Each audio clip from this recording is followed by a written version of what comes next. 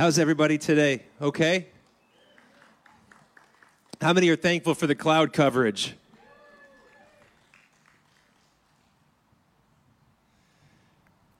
What about the rest of you? Are you glad you're not sitting in the blazing sun today?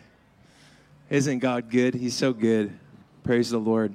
Hey, one last quick thing. Over there, on the two black tables over there, we have sign-ups for our groups and classes that are going to be launching here in a couple weeks. Just our big heart and desire for you is that every person is connected in some capacity as we head into the fall season. And we're vastly approaching the full swing of the fall. How was everybody's first week? If you had school, or maybe you haven't had school yet, nod your head at me if you're still alive, if you're okay. Or just kind of like, whatever. Way to go. You've made it. If you can make it 1 week, you can make it 2 weeks, and then 6 weeks. And praise God. It's not every day that a pastor who has 4 kids has 2 consecutive birthdays on a Sunday. A couple weeks ago, it was my son Caleb's birthday. Today, it's my son Benjamin's birthday. So can we all say happy birthday to my Benjamin boy? He's running around over there. And Benjamin is 4 years old today. And we're just so proud of him. So you can buy him trains and candy and stuff if you want. That's cool. No, don't buy candy. We have enough energy in our house. Praise the Lord. Well, let me just pray for us, and then we'll open the scriptures together here this morning. Father, thank you for your presence here. Thank you for the people of God who've gathered outdoors and online today. In many ways, already that's sort of a miracle. When there's so many options for our attention, for our affection, and for our ultimate ambition and allegiance, Lord, that those here outdoors and those who've tuned in online, the fact that they're tuning in is evidence of your grace in their life. You're drawing us to yourself, Father, and we thank you for your presence today. Would you nurture and nourish the hungry soul? Would you heal the broken heart? Would you restore those whose hope has been deferred for so long that their soul is sick? Would you give clarity of vision for those who feel like they're groping in a season of darkness? Would you give boldness and courage to those that the gun is fired and the track is laid out before them, but it's time to get out of the chute and run? Father, for those who are weary from the fight, thank you today, you're their rest. I guess what I'm trying to say is, God, that all our fountains are in you. No matter what we need or face or feel, everything we need is found in you. And so right now, those who are in attendance and those online, would you just profoundly break in, Holy Spirit? Touch them deeply, tangibly, God, that we could get at it another week, to love and to give our lives away to the one who gave everything for us so we could experience his kingdom on earth as it is in heaven. And we all said in Jesus' name, amen and amen. Well, my talk today it's pretty simple, and it's a kickoff talk to many more talks that are coming, many more conversations that are coming. I want to just admonish you in the Lord. Do not wait for a better season, scenario, or circumstance to begin obeying the Lord.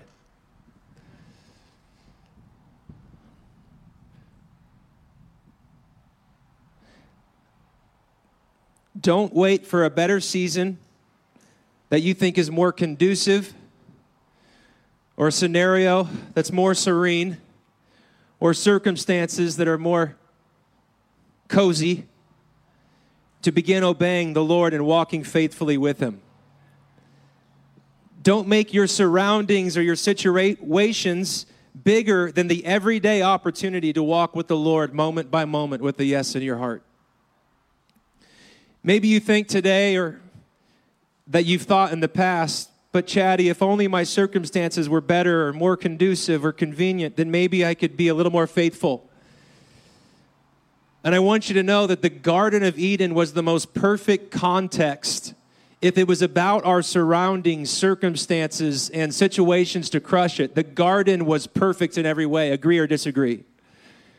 Come on, somebody. There's never been a better opportunity to walk in the fullness and faithfulness to God and flourish as He designed and intended for life to flourish.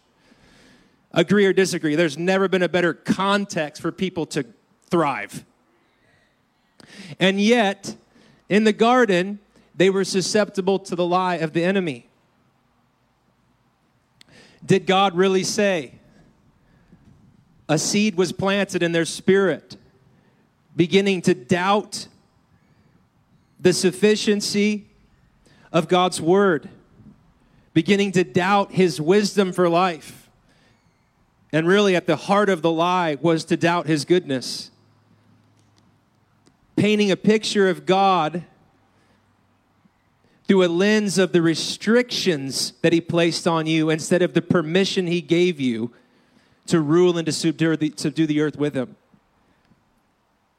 And the woman's response to the serpent, we can eat from any tree in the garden. He just said, don't touch the one in the middle or you'll die.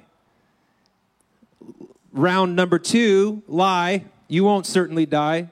God just knows when you eat it, your eyes will be open and you'll be just like Him.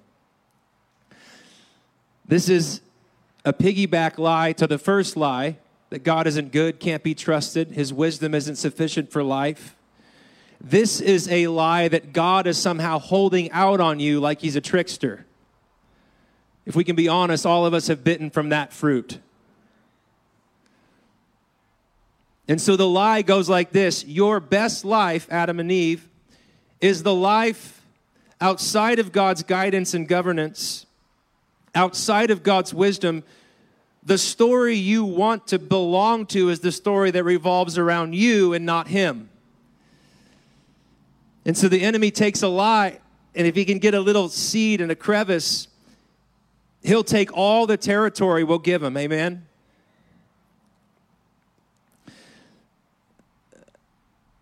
When the woman saw that the fruit was good, pleasing to the eye, desirable for gaining wisdom, she took it and ate it. She gave it to her husband and ate it.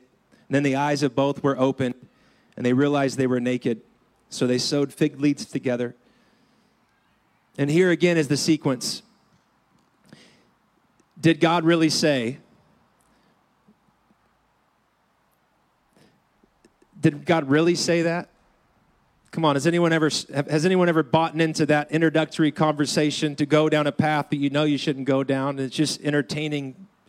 Does this really apply to me? Come on, who's ever done the apply to me game?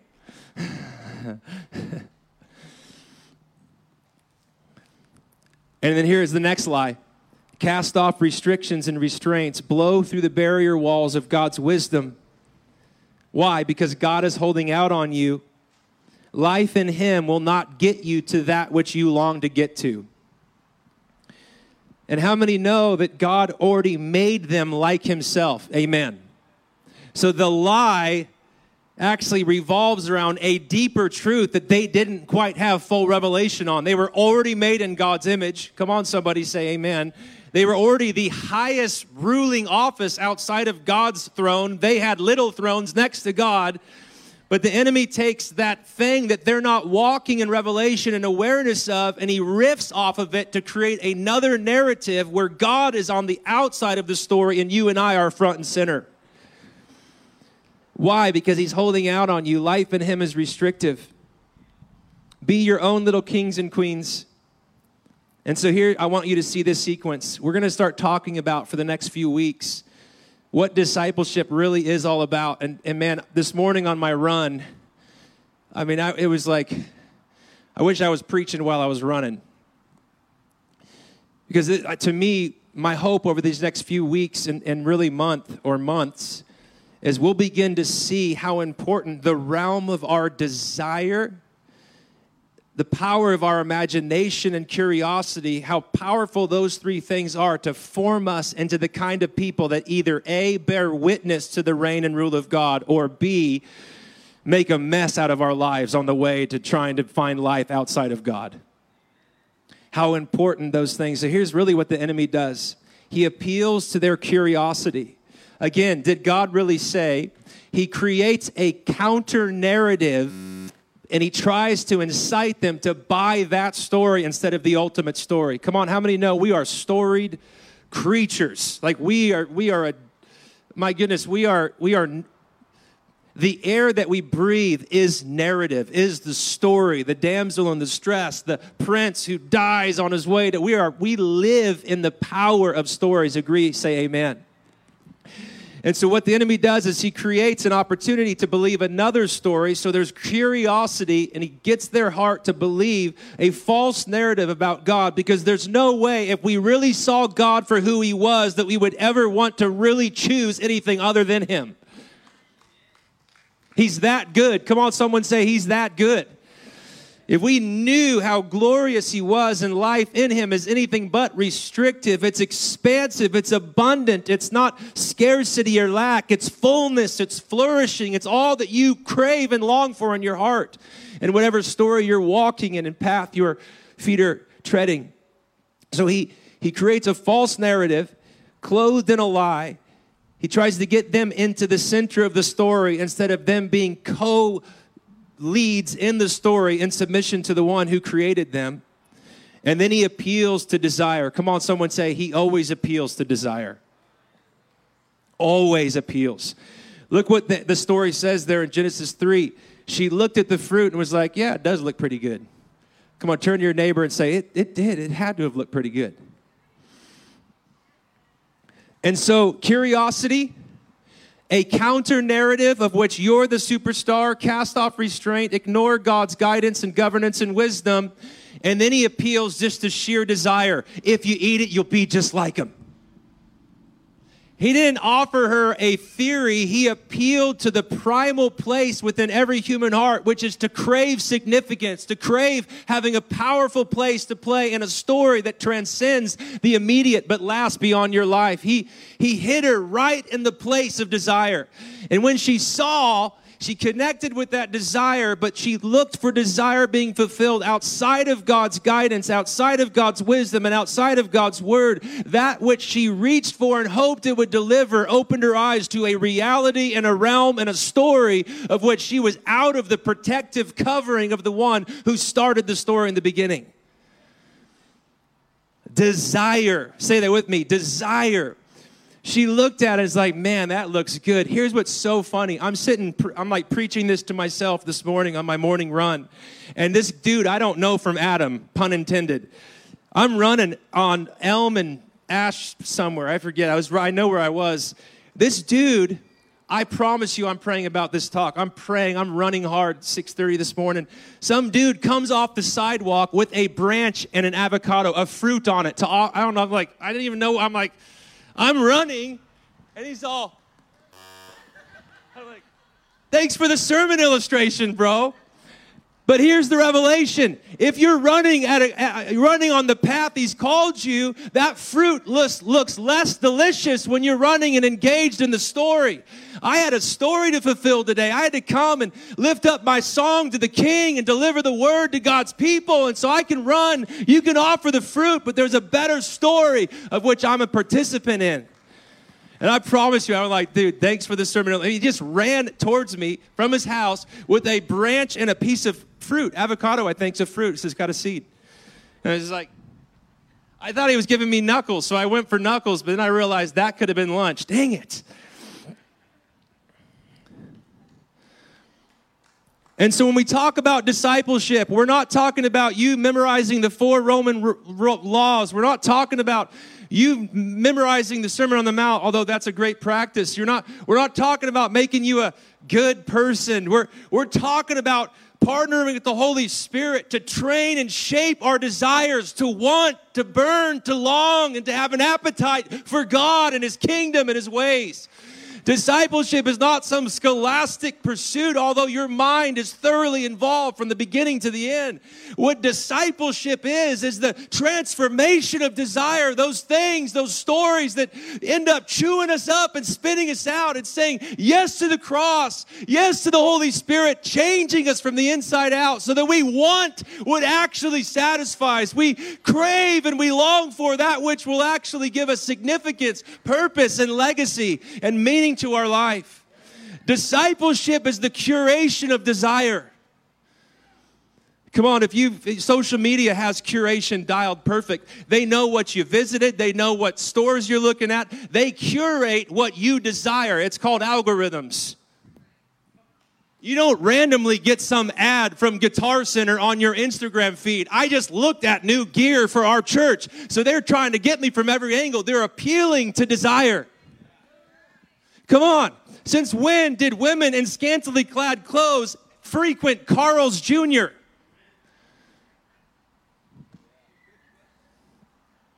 Come on, it's called marketing. They combine a need, eating, with desire. You have to turn your head to commercials. Why? Because the world understands if they can get you in the place of tangible need, longing. Everyone needs a story. Everyone needs a place to call home, a person to call father. Right, come on, a story to participate in. Come on, this is the lie of the enemy. Pulls us in perceived need and then the lack of that need, and then it's just sheer desire formation. You need this burger. Never had a burger in their life. Are you tracking with me? I want you to start understanding at an unprecedented rate from every angle, you are being targeted in the realm of your desire.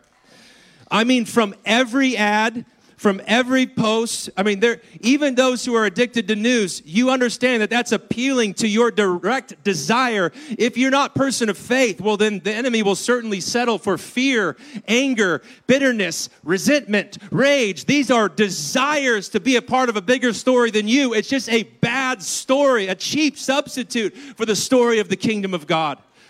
The one who wants to redeem and reconcile and restore all things to himself through his son, Jesus Christ, in partnership with the desired creatures who are being formed and fashioned to rule and to reign for all eternity with Jesus. It's desire. The whole time, I'm like, Lord, we got to go after desire this fall. I mean, Lord, there's infinite. We are at a smorgasbord of options that are trying to hit our desire muscle, but only you are the one worth desiring. And if you notice this, anyone ever see the show Biggest Loser? Anyone, raise your hand. The Biggest Loser, that famous show on NBC. You know, they take 30 contestants, usually obese and overweight, and they take them out of their context. Come on, somebody. They take them from their family. They go to a ranch, and they have these super good-looking, physical trainers. They have the best gym stocked, and they take them out of their normal circumstance. And then during the competition, they have to overcome temptations. So they put them in the middle of a supermarket where there's all these sweets, but they got to weigh in at the end of the week. And by the way, at the end of the competition's $100,000, not bad for who loses the most weight. And I was thinking about this whole story. This whole show, that's one of the most famous shows in history. I was researching it a little bit this morning. One of the longest running shows like it. All it is trying to help people transform their desire. And I want you to know that you may think your life's not significant or you're just kind of, I was thinking about my own life, and I know I'm significant. Everyone's significant, but I'm a human, so sometimes I believe the lie that I'm not. Anyone else with me? That what I really long for and crave, it doesn't really matter to God. He's indifferent. The story's big. It goes on without me. And I want you to know those are all lies from the enemy. And I was thinking this morning, that's why I started the message. There's never a better time than now to obey his voice, because every time you obey, it's like another rep of training desire. Come on, every time you say yes, it's another rep. Come on, say that with me. Every time you say yes to his ways, his will, his wisdom, his guidance, his governments, his glory, his goodness, his grace, and every other G you can think of, Every time there's a yes, it's a rep that's training desire. Come on, do it with me. Every yes is a rep. Oh, come on, that's a good one. Every yes is a rep. Every yes, every yes, every yes. Every yes is a rep. Lord, you're training desire. That which feels like a duty right now is going to become a delight on the other side of that hill. Come on, somebody say amen. It's not easy. It's called training.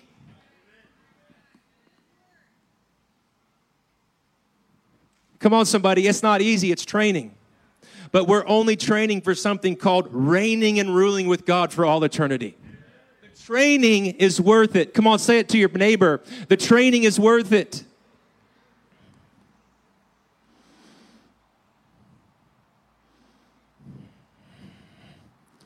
Desire.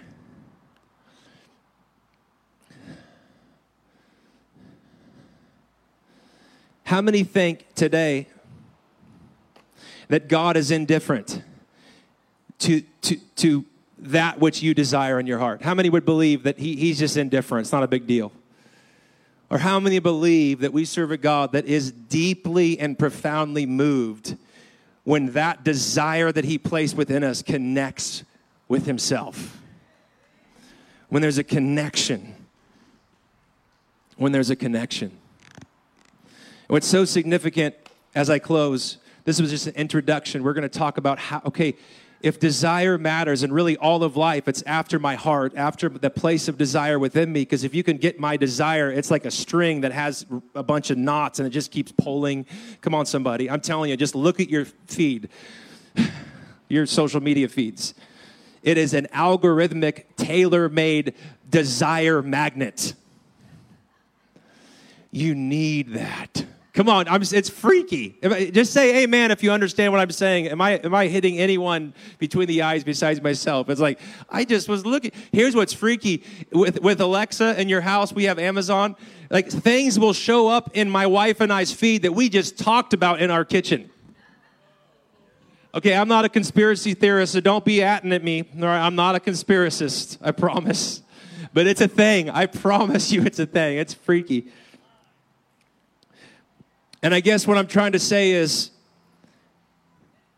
we are in difficult and dark days. Do you hear me?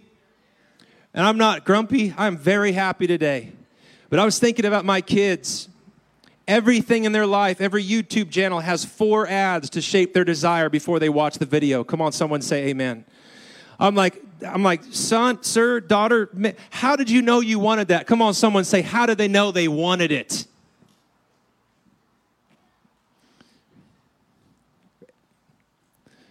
And I guess what I'm trying to say, I felt the burning, the longing in my soul, my spirit this morning, was that if the church doesn't wake up, and by the way, of which I am a part of, that's not like a condescending if the church with some invisible reality. If I don't wake up and realize if there's not a counter desire forming power that can grip and hold the imagination by telling a better story with better promises, with a place to participate, to belong, to be empowered, to reach your potential, if there's not a desire factory that's not called the world leads you farther away from God, then friends, we are in a world of trouble for the generations that are rising behind us.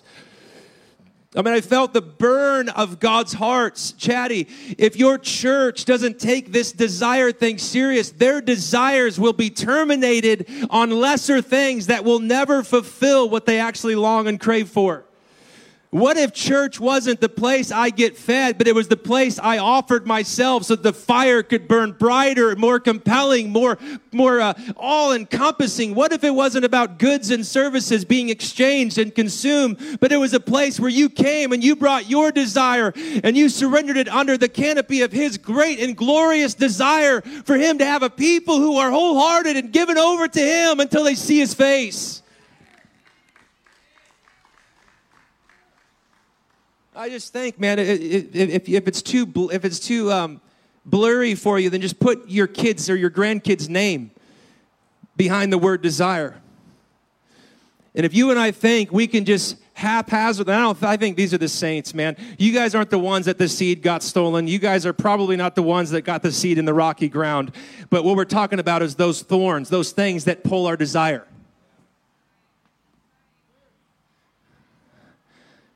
I mean, if you're at a church service in the middle of a pandemic, you're probably not on the path or the rocky soil. But I'm telling you, the enemy will settle. He'll settle for just taking a little bit of your desire and allocating it somewhere else outside of the one who alone can satisfy. And the bummer, when our desire is misallocated, our witness is not winsome, it's hypocritical. It's not something that people are like, oh my gosh, I want to burn for what they burn with. It's like, they're kind of moral, they're kind of decent, they're kind of good, but so is my neighbor. You get what I'm trying to say? I want to be good and just and all. I want to be upright. But what I'm talking about is that there's something that God wants to birth and to have fanned into flame in the end of the age. And it's called a church on fire for Him, His glory, His purpose, and His presence. I mean, not indifferent. Listen, I love the Genesis 3:9. Where are you? After they sinned. Come on, in closing. Literally in closing. When they sinned and they were naked and they covered themselves, and all of us know that story. The shame, the endless cycle of shame and blame, and he did it, she did it, he made me, it was his fault. We know what it is to hide. We know what it is to be so close but yet so far away. Come on, somebody. And that Genesis 3:9 cry of the where are you was God who's out to get us. Not out to get us so that He'll beat us into submission, but He's out to get us, that we would come home again in the place of desire and find all of our fountains flow from Him. And here's the thing, friends. Whether you want to be a part of it or not, it's going to be the reality at the end of the age. The where are you of Genesis 3:9 is finally reciprocated at the end of Revelation 22 when the Spirit and the bride say, come. I want you to see that God from Genesis 3 has been pursuing humanity who has settled for lesser loves, lesser stories, lesser desire. And He's been in pursuit all the way to the sending of His Son, Jesus Christ, to not just recover what was lost, but to restore what was lost, to redeem and to make whole and to get back on track, to take that image that was meant to radiate His beauty and His abundance and His blessing that was marred by human sin. He's come to redeem and reconcile and to renew us from the inside out. And that God who's been in pursuit will come for a people who are no longer running away, but like the end of Revelation says, the Spirit and the bride say, come, we're right here, baby, come on. You can finally have what you want, which is a people given over to you. The where are you is the here we are, come, Holy Spirit. You see the story. That's the whole story of the Bible. Where are you? Finally, at the end of the day, He's going to have a people whose desire is given over to His desire, which is a people who are fully His. And so I just wanted to call you out. I wanted to call me out, call us out. And I started thinking about everything in the walk of faith: Bible reading, fasting, prayer, journaling, confession, community, hospitality, justice. All of these things are just a means to the end of transforming us in the place of desire so that we don't just do what is good. We want to do and delight to do in what is good. Come on, how many know a part of growing up in faith is you do things you don't want to do? It's called training. I don't want to wake up. I don't want to do push-ups. Come on, someone. But eventually, come on, how many have ever turned a corner when you were trying to learn an instrument, you were trying to perfect a craft, you were trying to grow in something, and that duty became a delight, and you were like, come on, say amen if you've ever experienced that, where it was just, whoa.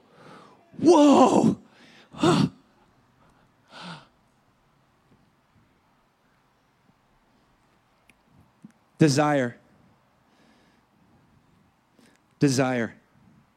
How many want to say, by way of just to kick off this series, who would say, Chatty, there are things that are out of whack in the realm of desire on the inside of me, but I want to stand in surrender. Patrick did not know what I was talking about, but every song was about longing, making room. I mean, I saw the Lord all over that. It was amazing. But how many want to just stand today to start a journey of being conscious of that which you crave, long, and desire, and going on a journey with the Holy Spirit, with your spiritual family, by the grace of Jesus Christ, that our desire could be turned away from those things that actually diminish life and leveraged and turned towards the one who is life and life more abundant. Who wants to go on that journey with me? Can you stand on your feet? I know it's a rally cry, but honestly, if you're like Chatty, I don't want to be indifferent this fall. I don't want to just slide on by. I don't want to just have this.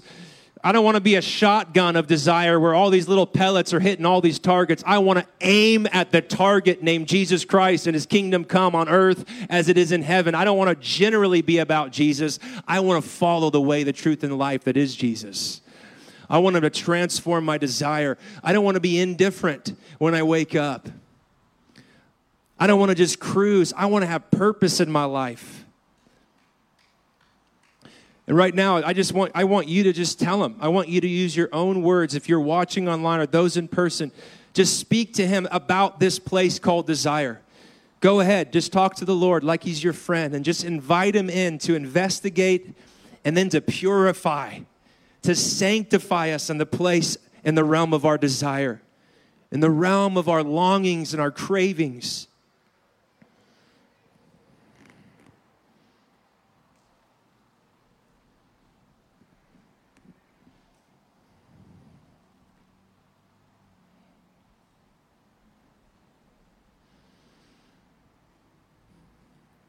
Yes, God.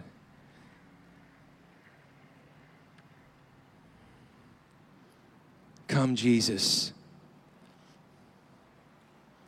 Just a few more seconds. Just talk to him like he's your father, because he is, like he's your friend, because he is.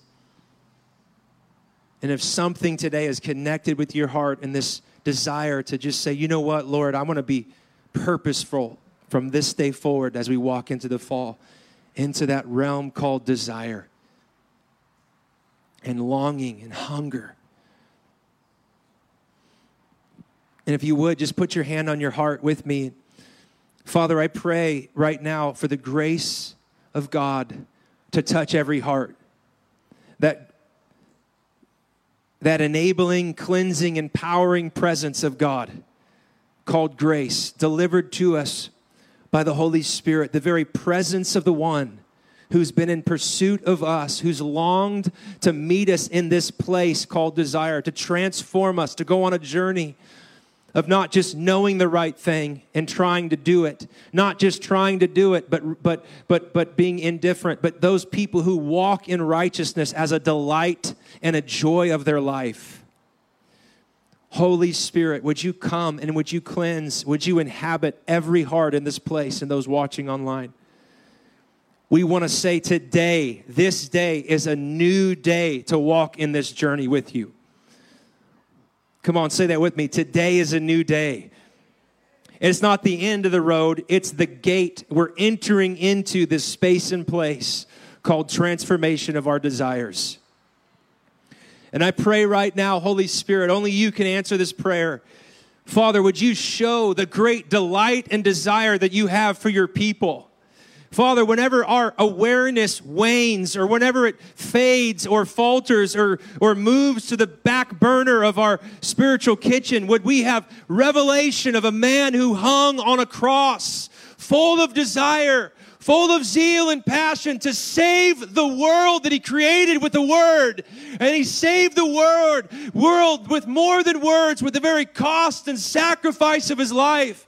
Father, the moment desire wanes, Lord, let us lift our vision to the man who bore the cross, the man who bears still the marks of our redemption, the man who is the desire of the nations, the man who is the very bread of life, who can nurture and satisfy, the one who can give us drink, that river of salvation that actually quenches our thirst, the vine that we draw all of our life from, the very light of the world, and in him there is no darkness. Father, we pray that whenever we wane in desire, we would get our eyes back on the main person of the story, Jesus Christ, the man of desire. And I pray, Lord, we would have that Jesus-looking trigger effect, that the moment we feel the fire diminish, we would just fix our eyes on the man with fire in his eyes. Father, I pray that over our people, those outdoors today and those online, I pray that you would meet them profoundly and powerfully right now on the inside, and that you would show us the depth of your desire and love. You are a man who is not indifferent to our inner reality, but you long to occupy that space and place called desire. And I pray, God, right now, you would come, Jesus, and you would sit down on that chair.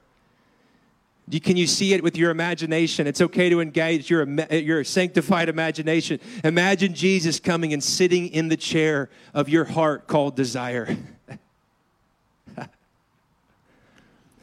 Come on, how many want to say, have a seat and make yourself at home? How many want to bring him an iced tea this afternoon and say, Jesus, I'll just let you stay in that chair called desire? Come on, Lord, I just thank you for increasing that hunger in our hearts. It's a gift. Come on, someone say, I received the gift of hunger and renewed focus this morning. I received that gift. This was not Chad's idea or anyone's idea. This is your idea that you would be fully alive in your love and given over to it. And then as a result, given over to your kingdom and your purposes. We love you, Lord. Thank you. Can we just give him a glory shout on the count of 3? 1, 2, 3. Glory! Glory! Glory! Glory! Jesus, thank you. You know, this morning I got up early and outside, I usually do my devotions and Sunday morning prep in my chair, but the stars were calling my name. Come on, how many have ever had the stars call their name? I know Patrick, I know some of y'all. And I went out on my back porch and I sat down. The thing about stars is I feel like if you look at one for too long, then you're like, I feel like I'm missing out on something over here. Come on, somebody. If you just focus on one, you'll miss. And I remember having this internal battle. Listen, come on, this is just bonus preaching right here. I sat down, and on my back porch, I have these cables that hold those tea lights, those little twinkle lights, And I realized I put my chair, and a stupid line was right in my line of sight between the perfect canvas of the picture that God painted for me this morning early. Come on, we're talking about desire. And I sat there, I had an internal battle. Do I really want to get out of my chair, put my coffee back down, shift my chair, risk waking up my children in the windows above my patio? Or can I just settle for this vision right here? I mean, it's still really pretty. It's one little cable that are blocking my sight. But then I thought, get your lazy booty up, move your chair, get it into the open, expansive space so you can drink in the glory of God this morning.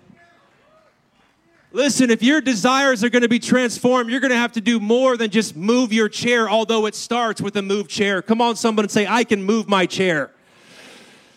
And I tell you what, 17 inches to the right, the vision and the beauty that I saw was far superior to 17 inches to the left. We're not talking about, how do I do it? We're talking about moving your chair and opening your eyes and saying, come, Holy Spirit, show me the glory this morning.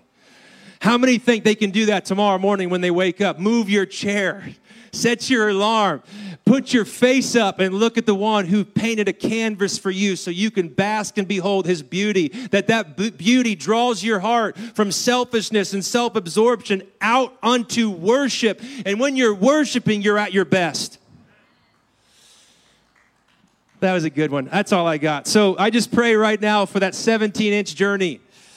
Maybe it was only 10 inches, but Lord, I pray that you would just give us a vision of your beauty that would draw us in on the days that we're entering. Come on, who wants to see a vision of beauty, a vision of glory, a vision of love that draws our hearts in? So right now, God, I thank you for that parable this morning where I had to wrestle. I was comfortable, but 10 inches to the right, 17 inches to the right, Lord, the vision that you showed in the stars.